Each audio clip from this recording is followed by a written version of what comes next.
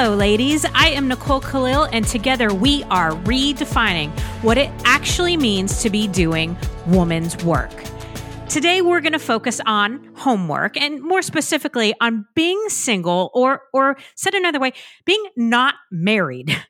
And what I hope to do is share with you a list of things I wish I could go back and tell my single self, in hopes that some of this resonates with some of you that are single, and those of you that might be in committed relationships or are married.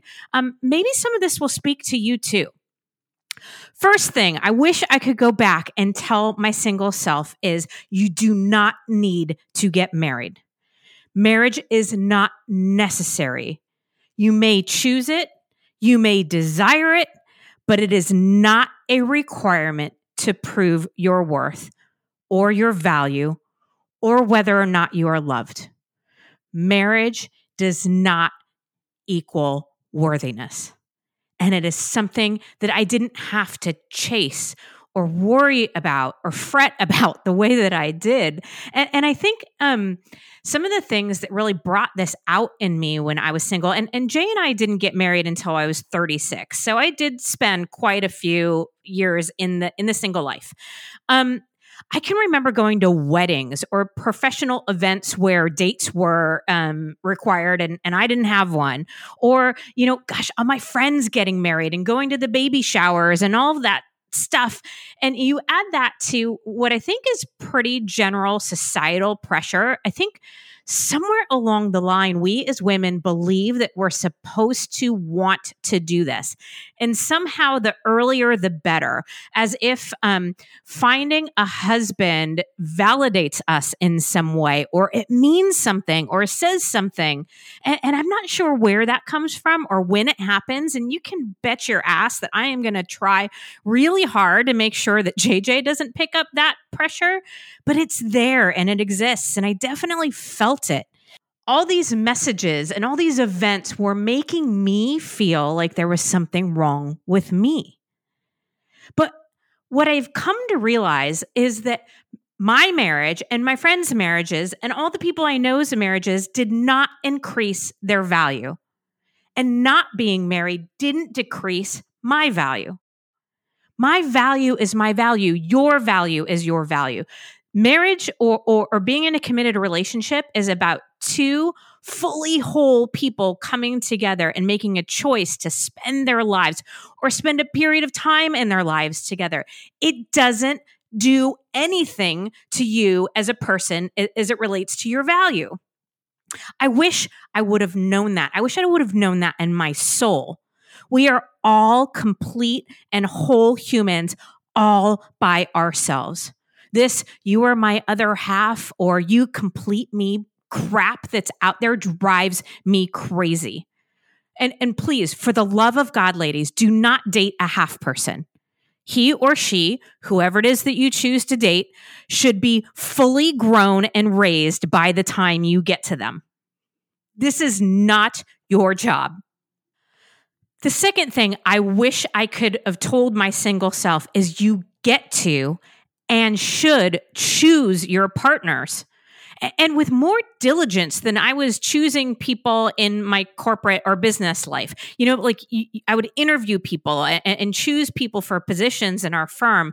And I feel like in hindsight, I was probably paying attention to more red flags or doing more diligence when I was interviewing people for a job than when I was interviewing for people to be a part of my life. And here's the deal. Not everyone is going to retire with you. Like when you think about it from a business perspective, when you hire employees, not everybody is going to retire with you. Some people are only meant to be temporary. And that's true in dating too. Some people are only meant to be temporary. And that doesn't mean that they aren't great or that you're not great or that there wasn't value there or that you're not grateful for the experience. It just means that that person might have only ever meant to be temporary. You learned what you learned. You experienced what you experienced. You filled a need that maybe you had at that point in time in your life or a desire. But that doesn't mean that that person is supposed to retire with you. Another thing on this is, but I love him are the worst 4 words you can ever say as a reason to stay with somebody. Literally the worst. Again, from a business perspective, just because you like somebody doesn't mean that they're good for business, doesn't mean that they should be your employee or that they should stay in a certain position. There must be more to it than that. They need to be good at their jobs. And there needs to be more to it than, but I love him, when it comes to getting to stay with you. And here's the real rub, or what was the real rub for me. It is harder to find people for high level, like executive level management roles than it is to find somebody to fill an entry level position. And the same applies for dating. When you are exceptional and your standards are high and you're accomplishing things on your own and you can stand on your own 2 feet, it kind of makes the pool a little smaller. It makes it a little bit harder to find the right partner. So if you feel like all these other people out there are finding people to be with, that's fine. But that doesn't mean it's going to be easy for you. Mediocre people can find mediocre people pretty easily. If you are exceptional and want to be exceptional and you want to surround yourself with exceptional, well then, my friends, it might take a little bit longer to find the right person to partner with. And my last thing on this is people don't change unless they want to. You can't wish somebody into changing.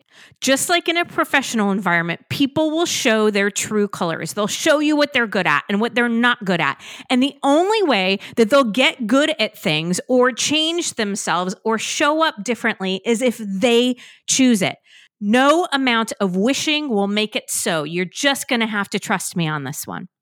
So you might be asking yourself, okay, well then what do I do? Like, how do I find this person, and how do I risk, and how do I be brave, and all of that? And here's my answer, or at least the answer I wish I would have given myself in my single days. You need to spend all that energy and all that effort on you. Be the person you want to be. Do what you love. Do what lights you up. Focus on what you want to learn, and he will find you, or you will find each other.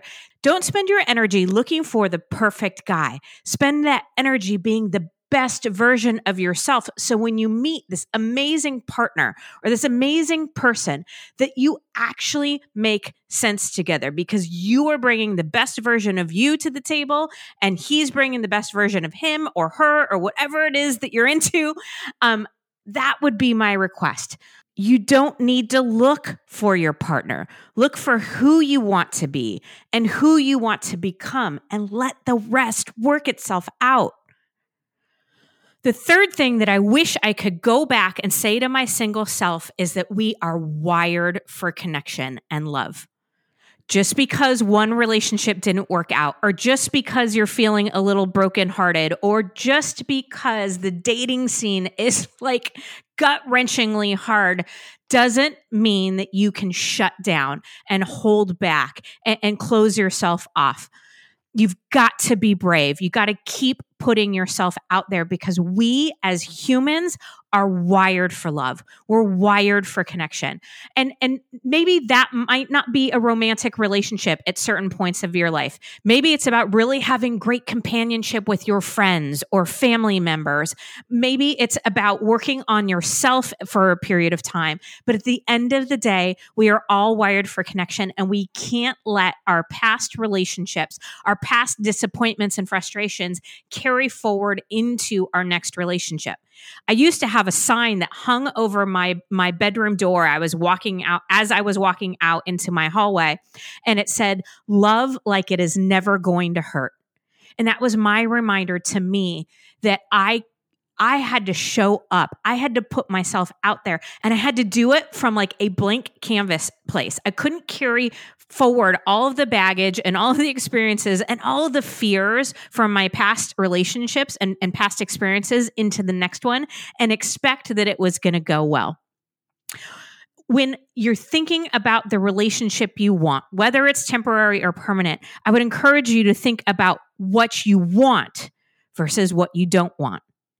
Don't bring your previous fears or previous relationship snafus into the next one. Think about what you want. I want a committed, loving, trusting, fun, whatever it is, type relationship. Define what you want, not what you don't want. What you resist persists, right? And if you just keep saying, I don't want this, it is amazing how many times you end up creating that stuff you don't want. Next up, I wish I could go back and tell my single self that marriage does not need to be hard. In full transparency, I didn't know if I ever wanted to get married or not get married, but I'd been told so often, and I'd observed that marriage was this really hard thing. Like, people talk about marriage like it's constant work. I think that might have been part of the reason why I didn't really aspire to get married at certain points.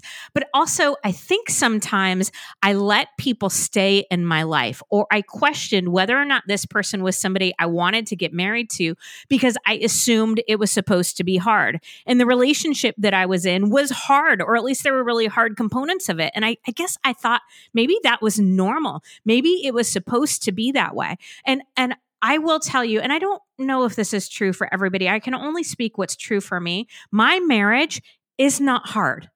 Sure, we have tough times, and sure, there are moments where it can be hard. But on the whole, my marriage is one of the easiest relationships I have ever been in. You know what's hard? Having kids. That's hard. Being a parent to JJ is one of the hardest things I've ever done in my life. Yes, one of the best things I've ever done, if not the best. I couldn't possibly love anything more than I love my daughter, but that is hard. That is a constant and never-ending questioning of myself and whether or not I'm being a good enough mom and teaching her the right ways and raising her to be a good and productive citizen of the world. All this pressure. Being a mom, that's hard.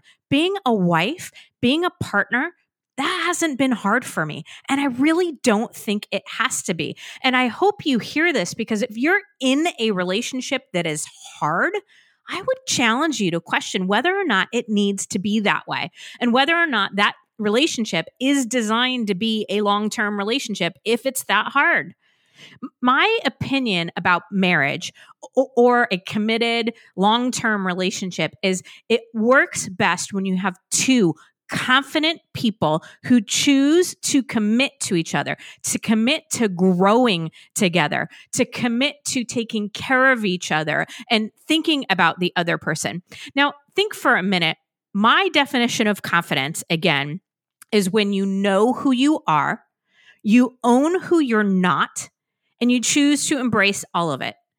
So if you have two people coming together who are already pretty, obviously not everything's figured out. Life is a journey, but for the most part, that they know who they are and they own who they're not, and they are choosing to embrace all of their humanness, and they come together in a relationship. That, to me, is what builds and breeds the healthiest type of partnership. It's predictable. Now, if you heard the word predictable and thought boring, I would really encourage you to kind of open your ears and your minds to this for just a second. Predictable has been one of the best parts of my relationship with Jay. I know who he is. I know who he's not. He's owned that. It's clear. He's not trying to hide it. He's not trying to fake it. And I know what I can count on him for, and I know where I can't. I know who he is and what he's going to choose. And it is the greatest sense of comfort and safety and security that I can possibly explain. It grounds me, and it makes me feel confident, and not just who he is or just who I am, but who we are together. Now, if you like the drama and the, never know what you're going to get and the surprises that pop up in a relationship, then I guess fine. If that's what you like, that's great. But don't be surprised if the surprises and the not knowing who somebody is and not being able to predict what they're going to choose, that doesn't come along with some not so great surprises or potential betrayals. I think it's so important that we show up as ourselves to a relationship, but that we have done the work individually to be as confident and aware of who we are and who we're not, and that we show up as those people to these relationships so that we can form these committed relationships out of a full disclosure situation. Now, that's not to say that we don't change or that we don't grow or evolve together as a couple. But again, it's somewhat predictable. And because we know who each other is and what we want, we've opened up a really great environment for conversation and collaborative discussion if and when anything changes. Okay, my next piece of advice to my single self is choose you every time. Now, this is not me encouraging me to be selfish. This is me encouraging me to choose myself always, in addition to all the other things that I am choosing. So many times my single self put my needs, my desires, my wants, my goals, my passions on the back burner for the sake of another. And it's just one of my biggest regrets. Do not ever make yourself smaller or less than for another person. First of all, it would never work, but they should love, accept, and appreciate you. And nobody who truly does that, nobody who truly loves you will ever ask you to make yourself smaller or less than. Being in a marriage with the wrong person, somebody who is asking you to play your life smaller than you came here to play, is much harder and much more damaging than whatever it will take for you to become fine, okay, happy, content with being on your own and loving yourself. Ladies, please choose you every time. Never set yourself on fire to keep another person warm. They are blankets for that. Okay, single ladies, I know it is not always easy, and I would not for anything want to go back to dating and all of that. I remember how hard it can be. And here's the thing. You have the opportunity to raise the bar.